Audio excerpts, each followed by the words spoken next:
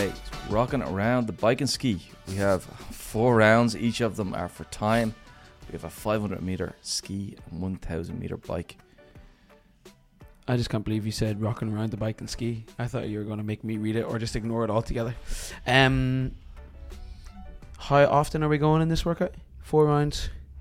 We're going every 10 minutes. Every 10 minutes. So this is full sendies, go for it, sprint. Yeah, pretty much. Like, I hesitate because if we went full sendy, sprint on a 500 ski, you can't do a 1,000 meter bike. Exactly. Phew. So I think it's very, very hard pace. Yeah. But there is a slight bit of management to be done. Yeah. And are you managing it in the sense of you have 2 movements to do back to back here, or are you managing it in the sense of you have 4 rounds of this to do? So the first round and the last round, there's maybe not a big drop off between them. Do you get me? Yeah, I'd be trying to think about the second piece less. Okay. Because you've got like 5+ minutes off probably here as well. So you probably should have enough time to get back on and go again.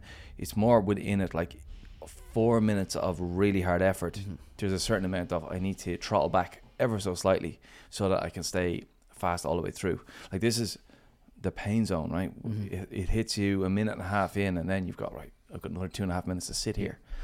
At least the pain changes halfway through. Like, we do go from that ski really hard, all those muscles, the heart rate, to something different.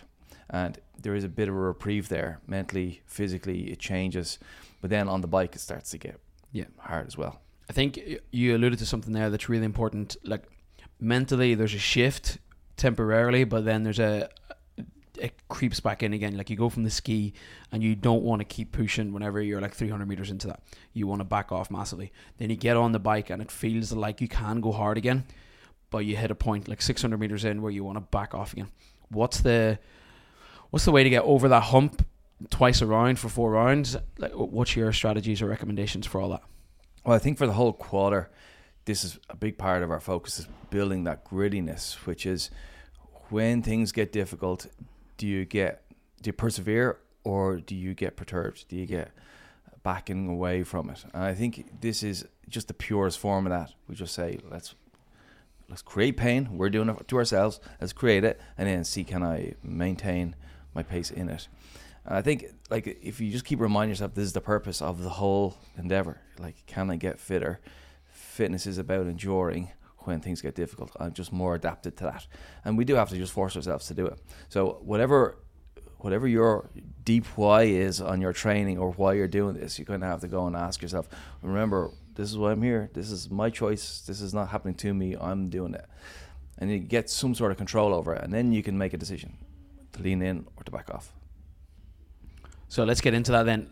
There's 4 rounds. Why not, if it's a sense of enduring, why not do 10? And if it's a sense of go as hard as you can and try hang on, why not just do 1 or 2? Why the 4? Yeah, the 4-minute thing is like, it does take its toll, right? Like, it's not like 2 minutes. We can fully recover from a 2-minute effort over and over, and then we start running out of recovery then, as we get into 7-8 rounds of that. Here, I think it's going to take more out of us than, like, quite a bit more out of us than a 2-minute round will. Yeah. So therefore, there's a limit on how much we can sustain here, and psychologically how much we can keep committing to putting ourselves in the hole. So I think 2 rounds in, it's going to we're going to feel fairly spent. It's up to us then to say, okay, I've got only 2 more. Can I find some enthusiasm for the next round, some energy from it, even if it's manufactured? Mm-hmm. That is what this is about, right? It's about saying, my grittiness is, can I find, like, what do we say in that discussion we had a couple of weeks ago?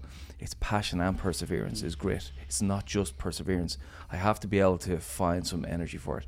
And that's the conversation you have after you've rolled around the ground for a couple of minutes, saying, right, I have another one, where can I find it?